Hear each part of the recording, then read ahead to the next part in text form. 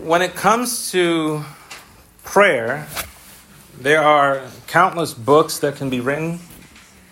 There are countless books that have been written about prayer and said on the subject. And one of the most helpful things that we've learned between our Wednesday night prayer meetings is we're going through William Gurnall's prayers, or even this sermon series, is that prayer is the lifeblood of every Christian. We do not pray aimlessly hoping that someone up there will get our prayers. We do not send your prayer. We don't send prayers your way as though they were gift packages to those who are hurting and suffering. We have an object to whom we pray. Namely, we pray to the Lord himself. He is the God who hears us, and he is the God who listens to his people. And so prayer is a privilege that enables us, that enables you and me, the regenerated man, woman, or child, to come to a holy God who is not only all-knowing, because he knows everything that you're going to ask before you ask him. He's all-seeing, and everything that is in this created order, he is personally involved in. It's not like he folds his arms and stands back and he waits for things to happen on their own. He's not a passive God. He is an active God in his creation. And so when we come to our text this morning, we've been going through the Lord's Prayer. But here we are arriving, so to speak, in the middle of that prayer. We're going into the middle of a lesson that Jesus is teaching his disciples on prayer. And we see that because he says it. Matthew tells us that he is gathered with all of his disciples. And this is not just the 12 disciples. This is a whole multitude of people that have come to the mountain. He's sitting on the mountain. He has just undergone the fiercest of trials, going through the wilderness, being tested by Satan. And interestingly enough, if you want to make a note of it, Satan actually tests our Lord in the wilderness in his three offices as prophet, as priest, and as king. And so we see that Jesus emerges victorious. And I'm laying out the context for you because we're dropping in the middle of a prayer. Jesus emerges victorious. And one of the things that we're supposed to see in all of this is a parallel between the children of Israel who failed in the wilderness and Jesus who actually succeeded in the wilderness 40 days and 40 nights. Now, our shorter catechism, our confession, our larger catechism, and our shorter catechism tells us what prayer is. And if prayer is an offering up of our desires to God for things agreeable to his will, in the name of Christ, with confession of our sins and thankful acknowledgement of his mercies, then the question that we have to ask is, what did the prayer life of the children of Israel look like when they were in the wilderness? And if you remember from the opening chapters of Hebrews, and if you've read through all of the things that have happened to the children of Israel, the drumbeat, the constant drumbeat, the bass line that to their theme song was complaining. They all complained. Hebrews 3, verses 7 through 11 says, "Today if you hear his voice, do not harden your hearts as in the rebellion on the day of testing in the wilderness, where your fathers put me to the test and saw my works for 40 years. Therefore I was provoked with that generation and said, they always go astray in their heart. They have not known my ways." And so complaining was characteristic of the people of Israel in the wilderness that Moses led out of Egypt. That was their prayer life. Everything that they did involved a complaint. Complaining, according to Romans chapter 1, verse 21, is the mark of an unbeliever. This is how you know what an unbeliever is. They complain.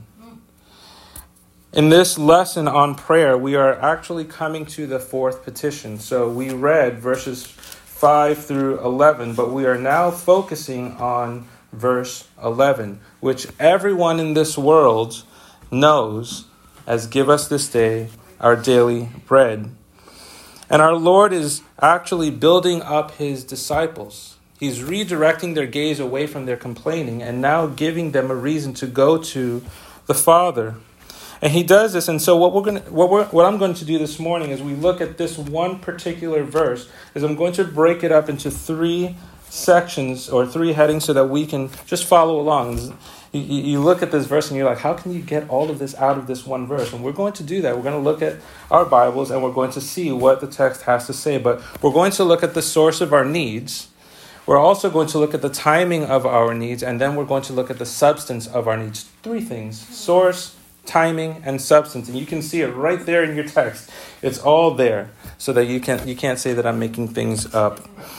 But we go there because one of the things that I think Matthew is trying to get us to understand, and even our Lord is trying to get his people to understand, is that the true source of all of our needs, is our Father in heaven who gives us all that we need to live for him today. The true source of all of our needs is our Father in heaven who gives us all that we need to live for him today. And so before we start and go into our text, one verse, there are just 3 disclaimers that I want to put up before you. 3 road signs, 3 LED signs, like as bright as the sign is out there that says The Haven. I want you to see 3 things and remember them. The first is this: that as we are taking this Lord's Prayer petition by petition, there's like 6 petitions here. Pastor has gone through the first 3, and we will be going through the last 3. Remember that this is in the context of prayer. Verse 5 and verse 7 and verse 9, it says, and when you pray, and in verse 9, he says, pray then like this. So this is in the context of prayer. And so the Lord is expecting all that are listening to him, even now, the Lord is expecting you to be active and not passive in prayer. Prayer is an active thing, an active communion with God. The second disclaimer is this: remember who it is that is being contrasted in this lesson on prayer. If you look at just a few verses before, you'll notice that he constantly makes reference to the hypocrites. The literal word is pretenders. You are pretending by going out. You're a charlatan. You're a fake. You're a fraud. And so he's saying, don't be like them. And the contrast is them versus those who are genuinely approaching the Lord in prayer. And the third and the last disclaimer is this: that prayer is a vibrant and living communion with the Father. So you'll see our Father, everyone knows, our Father who is in heaven. This is a living and vibrant communion with the Father through the Son, and you'll notice that it is the Son that's teaching us now.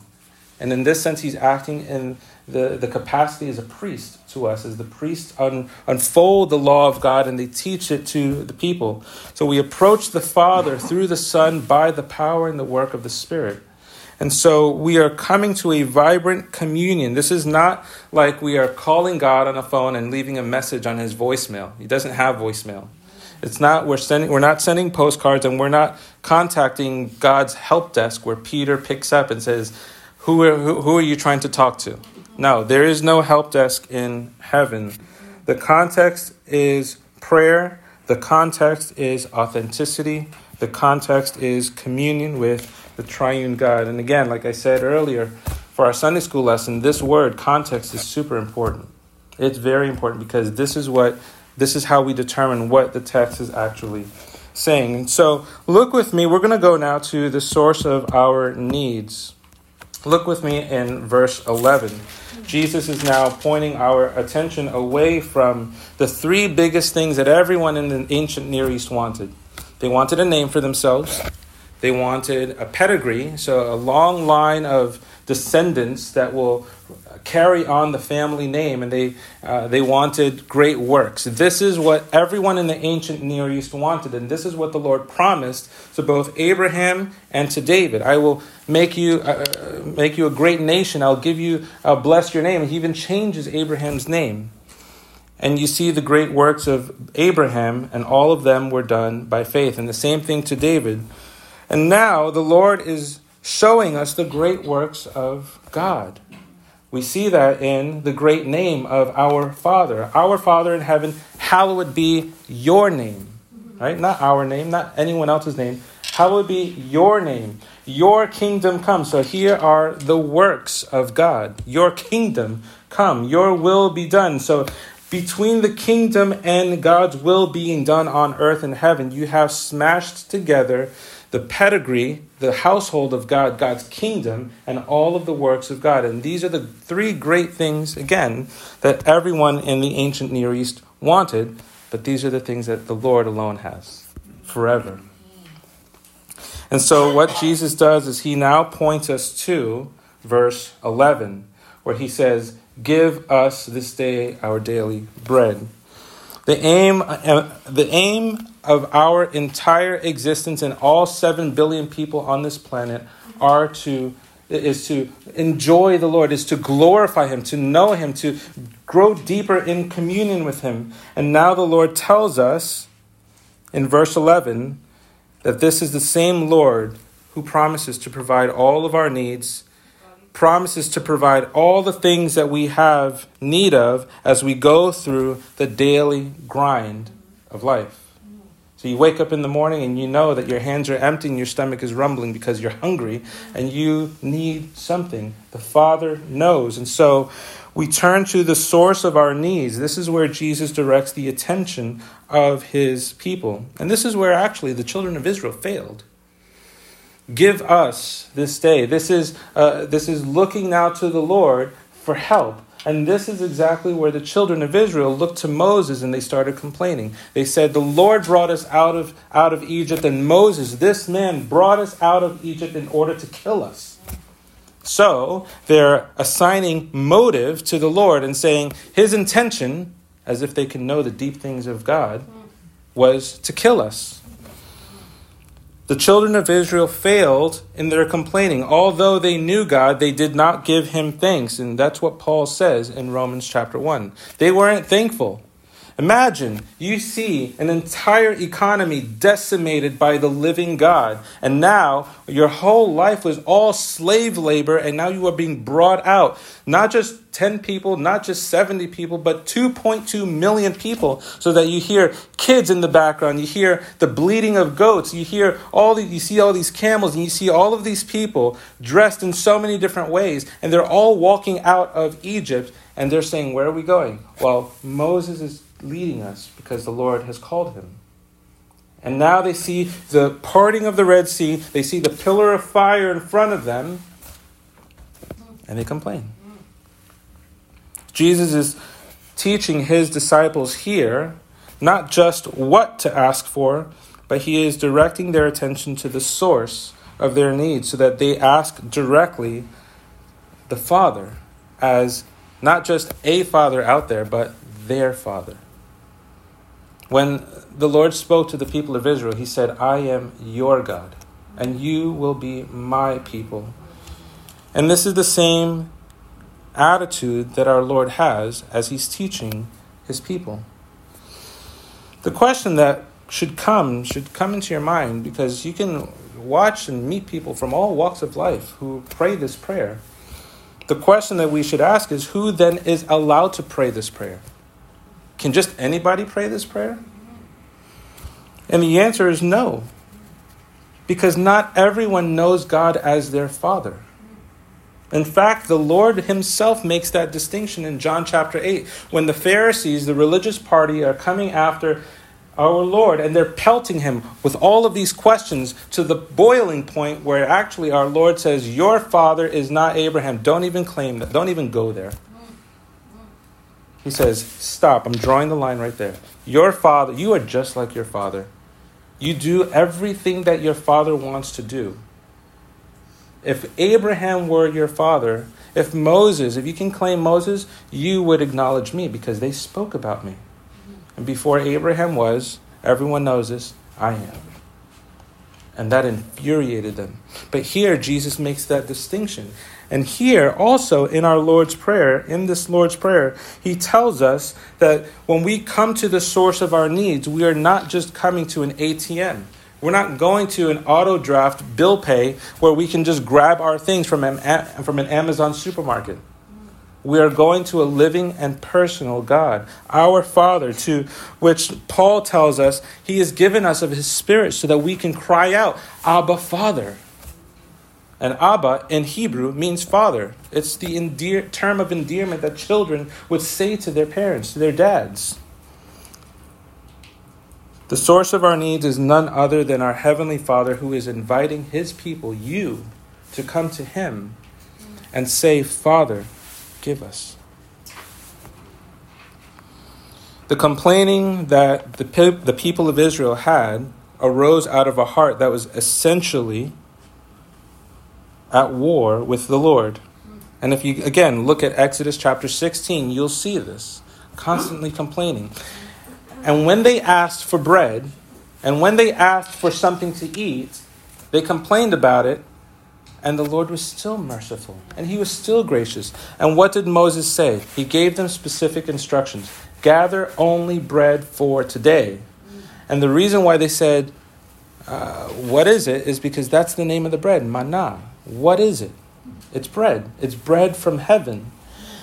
And yet, if you go back to Exodus 16, you'll find that still there were some people who wanted to grab bread for a few weeks' storage. And what happens? It bred worms and it stank. And this wasn't an isolated incident.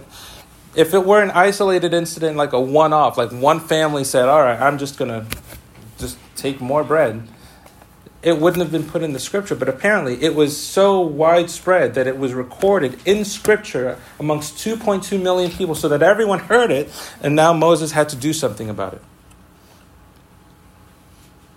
They weren't going to their father. They didn't even see God and acknowledge God as their father. They just saw him as someone that can just give them what they wanted at the time that they needed it so that they can go on doing what they wanted to do.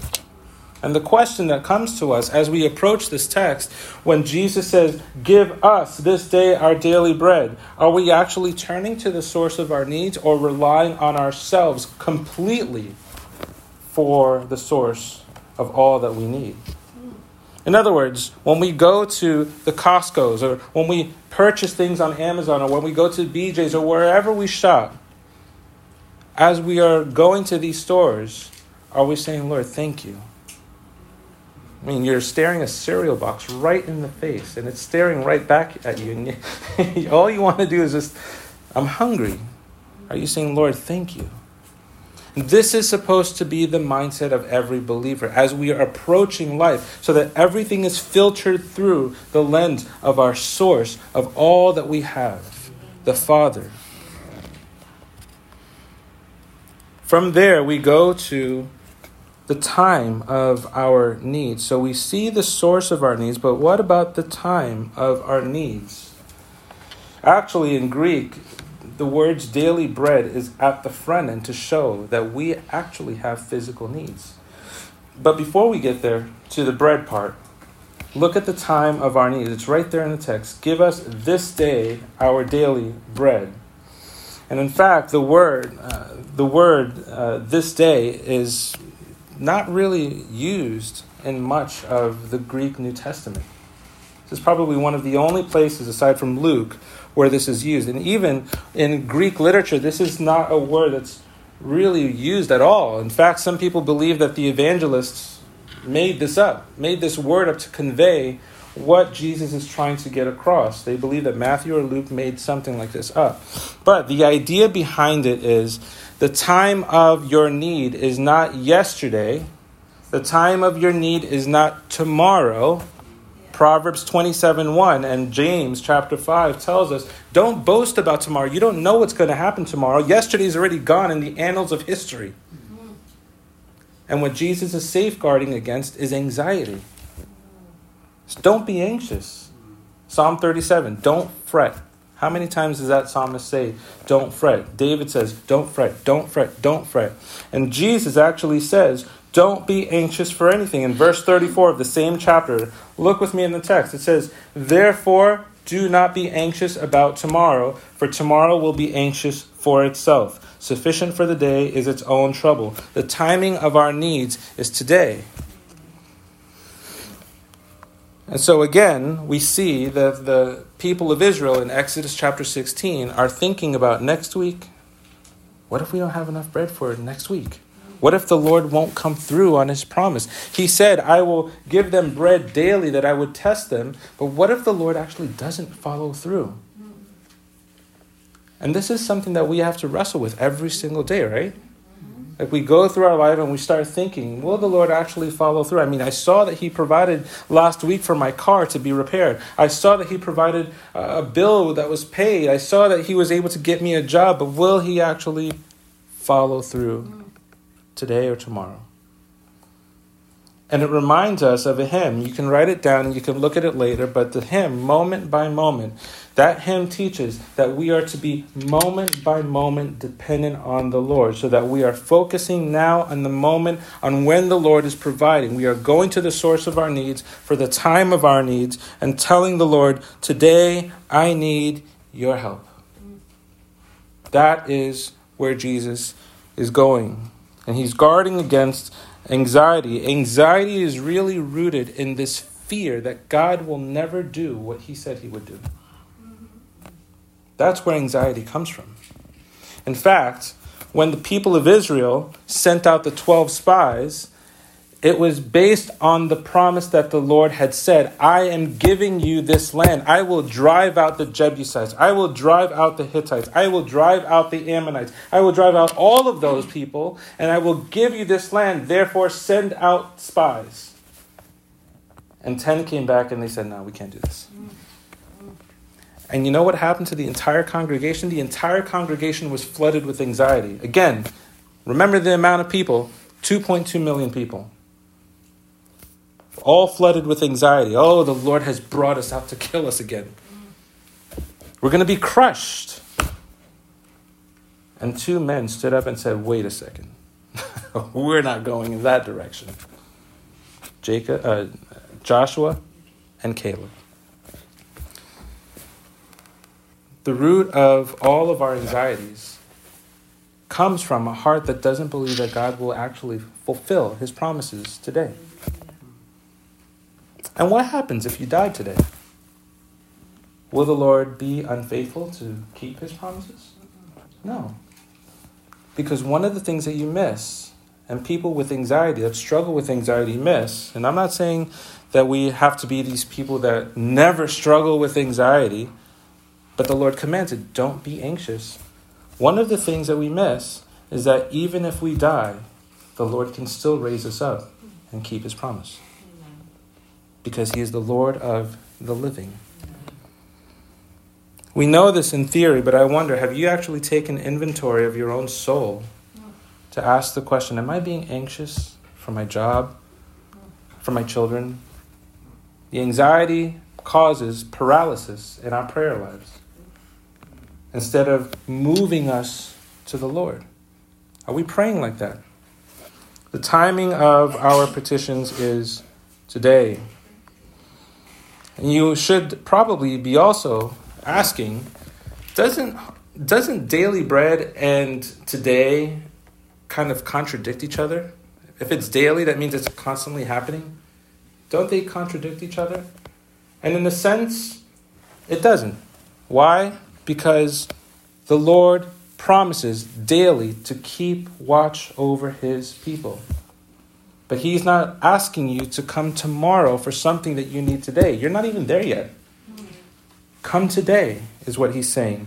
The assumption in this petition should serve as a rebuke. What is the assumption? That we are actively praying. Are you praying? Is that what characterizes your life? Ultimately, this is where our Lord is telling us. He's telling us not when you happen to have time and you sit down and you remember and to pray like this. He doesn't have any words like that. He says, when you pray. And the when you pray isn't just once every month as if this was a special event. This prayer is a daily event. And the assumption again, the presupposition is that we are daily coming before our Lord. But then we go from the source of our needs, which is our Father, right? Our Father in heaven, to the timing of our needs, and from there we go to the substance of our needs. What is the substance? And many people will take this to be something spiritual. The bread is spiritual. The bread that Jesus is talking about is the spiritual bread. After all, didn't Jesus say in John chapter 6, I am the bread of life? Didn't we just read that in the call to worship? I am the bread of life. And actually, some church fathers have actually taken it to be something spiritual. But I think, and I agree with, there are other commentators that would agree with me, and I would agree with them, that this is actually a focus on material possessions. This is not asking the Lord for a yacht. This is not asking the Lord for a villa in the middle of Italy. This is asking the Lord for something physical that you need to live today. Why do I think that? Because of the context. And remember that word, context. Look at what he says in verses 25. Therefore I tell you, do not be anxious about your life, what you will eat and what you will drink, nor about your body, what you will put on. Is not life more than food and the bodies more than clothing? So the Lord is clearly focused on something material. But this doesn't mean that it rules out the spiritual. We ask for the spiritual, but here the Lord wants us to see that our Father in heaven cares not only for our souls, but for our bodies. He cares that you grow hungry. He cares that you are thirsty. He cares that your children need food. He cares that there's something in your fridge so that you can go ahead and help others and feed others and invite people to your table. This is a call to communion with one another. Give us this day our daily bread. What is bread for except for eating? We eat it and we nourish our bodies so that we can actually carry out the rest of the petitions here. Forgive us our debts. Lead us not into temptation, but deliver us from evil. And all of the things that the Lord is calling us to do, we need to eat. So for those people that say, oh no, I only pray for spiritual things, I don't really care about the body or anything physical, the Lord contradicts you. The Lord himself says, pray for your physical needs. You don't have gas in your car? How are you going to be able to give someone a ride when they need it? You ask the Lord for it. You ask the Lord for a job. You ask the Lord for clothes. If you find that your clothes are running out, Lord, please, I need clothes. Would you? And the idea, again, is not for us to beeline into luxury, but he's preventing that. He's saying, give us this day our daily bread. He's not telling us to ask for all the things in life, except the things that we need for life and for godliness. And again, the Lord is guarding against excess. If you turn in your Bibles to Proverbs chapter 30, this is where I think our Lord is getting at. Proverbs chapter 30, and I want you to see it with your own eyes. I want you to look down, underline it, write it down.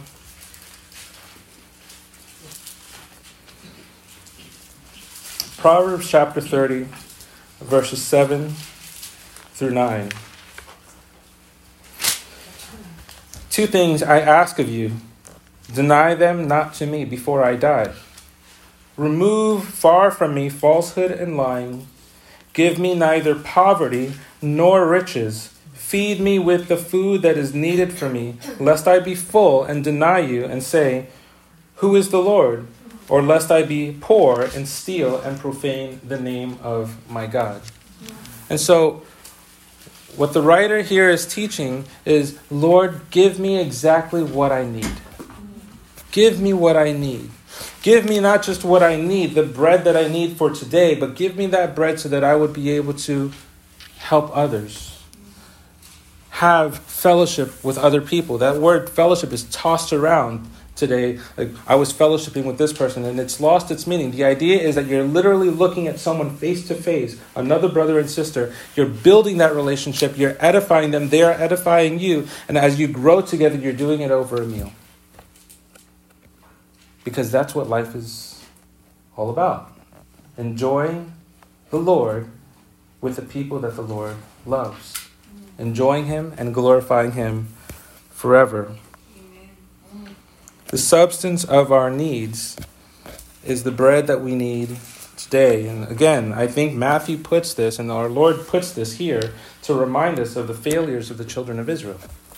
They asked for bread, but they never looked. Their eyes never went from the hand all the way up to the person that actually gave them their bread.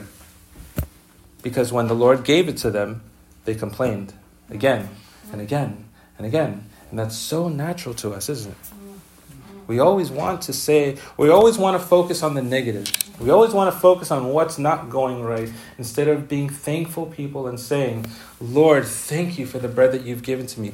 It's small, but even the lady that came to ask for her daughter to be healed by the Lord says, even the dogs eat the crumbs on the table. I'm begging you. I want just even a crumb. And so here we go to the Lord. The substance of our needs is our daily needs, our bread. And we go to the Lord who gives it to us. There's another thing that I want to point out before we wrap things up. Look at the whole verse. Give us this day our daily bread. Just stare at it for just a second and look at the two words. This is not give me this day my daily bread.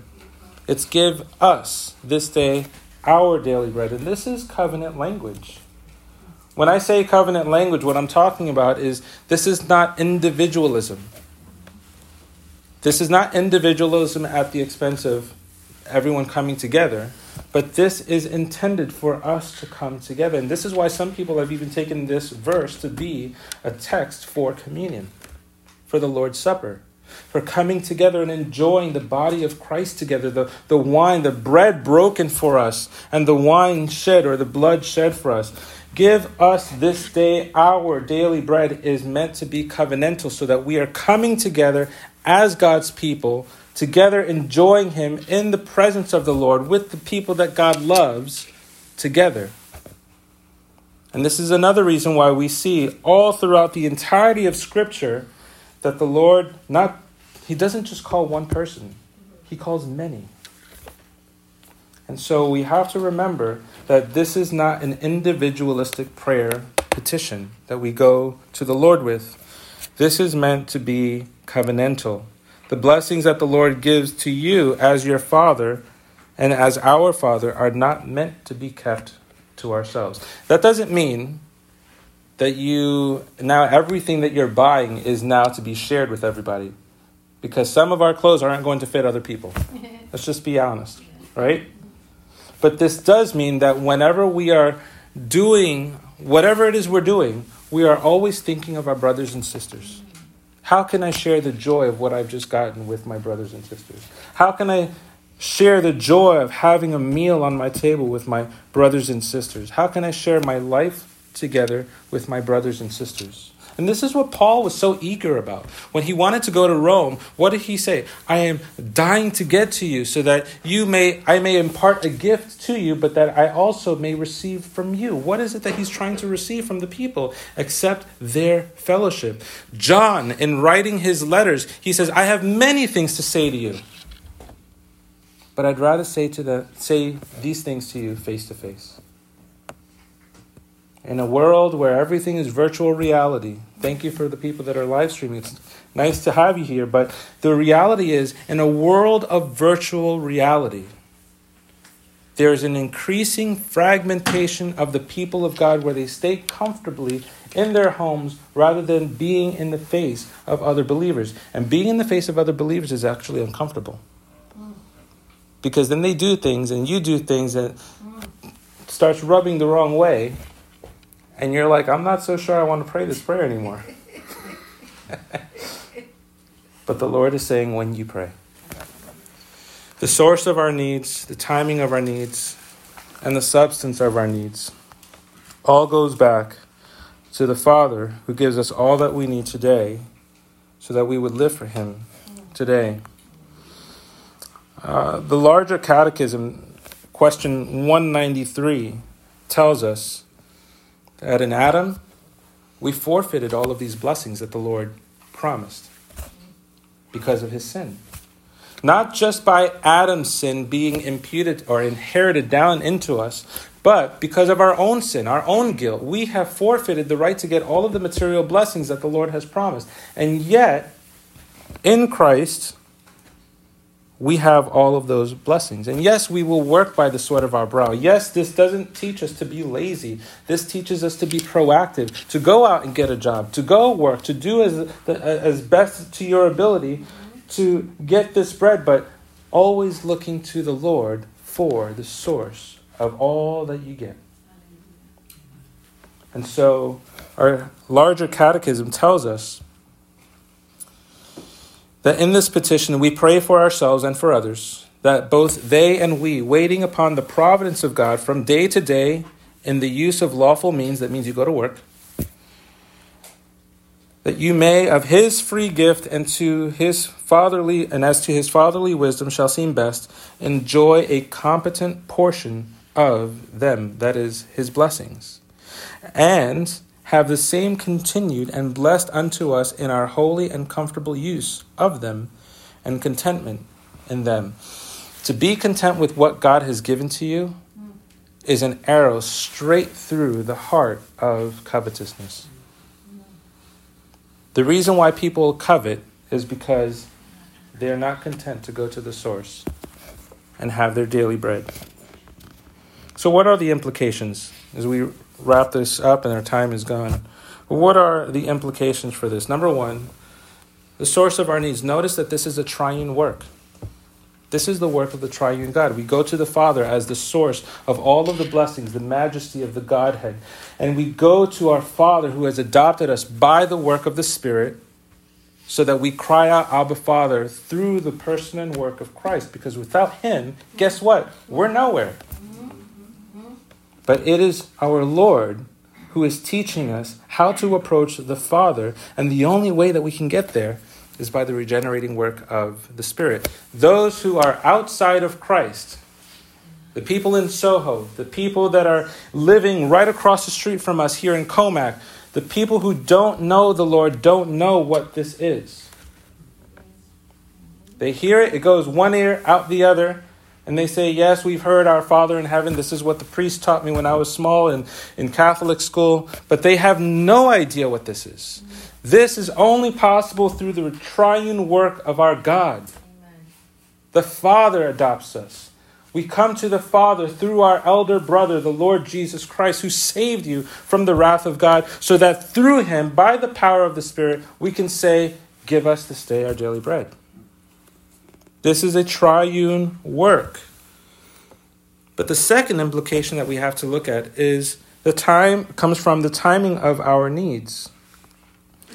Not only did the Lord provide for the children of Israel, but if you notice all the way back at the beginning when the Lord greeted us from Revelation chapter 1, notice the order of the words. From him who is, and who was, and who is to come. In other words, time is not an issue for the Lord. In fact, time is there to humble you, to know that a transcendent God can provide, not only for Abraham and the children of Israel 2,000 or 4,000 years ago, but he can provide in 2024. So stop being anxious. And number 3, the sin that this fourth petition intends to target, as I've already said, stops dead in its tracks when we come to this verse, the sin of idolatry, namely covetousness. Stop looking over your shoulder for what other people have and say, man, the Lord has blessed them. Praise God that the Lord has blessed them. Praise God that the Lord has given them X, Y, and Z, and the Lord has given you a smaller portion. Okay. But the same God that distributed what they have is the same God that distributed what you have, so that you would learn to be content. Again, the Lord is not a functional ATM machine, but the Lord is our Father. And when the sin of idolatry or covetousness is killed by your being content in the presence of your heavenly Father, what you will find is that everything in you that he gives to you will always cause your heart to wonder, how can I use this to edify my brothers and sisters? How can I use this to bless my brothers and sisters? That doesn't mean that you're always planning your vacation around your brothers and sisters. But that does mean that when you go on vacation and you come back, you invite them over and you say, look at all the things that the Lord has done. in this country or in this place, or this is the work that the Lord is doing in my family that I visited. All of your life is before the face of God. And so now we come to the end of the fourth petition, where we can actually truly say, as children of God, give us this day our daily bread. Let's pray. Oh Lord, whatever was not profitable, we pray that the wind would blow it away. But whatever was profitable, we pray that it would dig deep down into our hearts and that you would cause us to look to you as our God and Father, that with the blessings that we receive, that we would bless others with those things that you've given to us. We thank you, Father, and we praise you in Christ's name. Amen. Amen.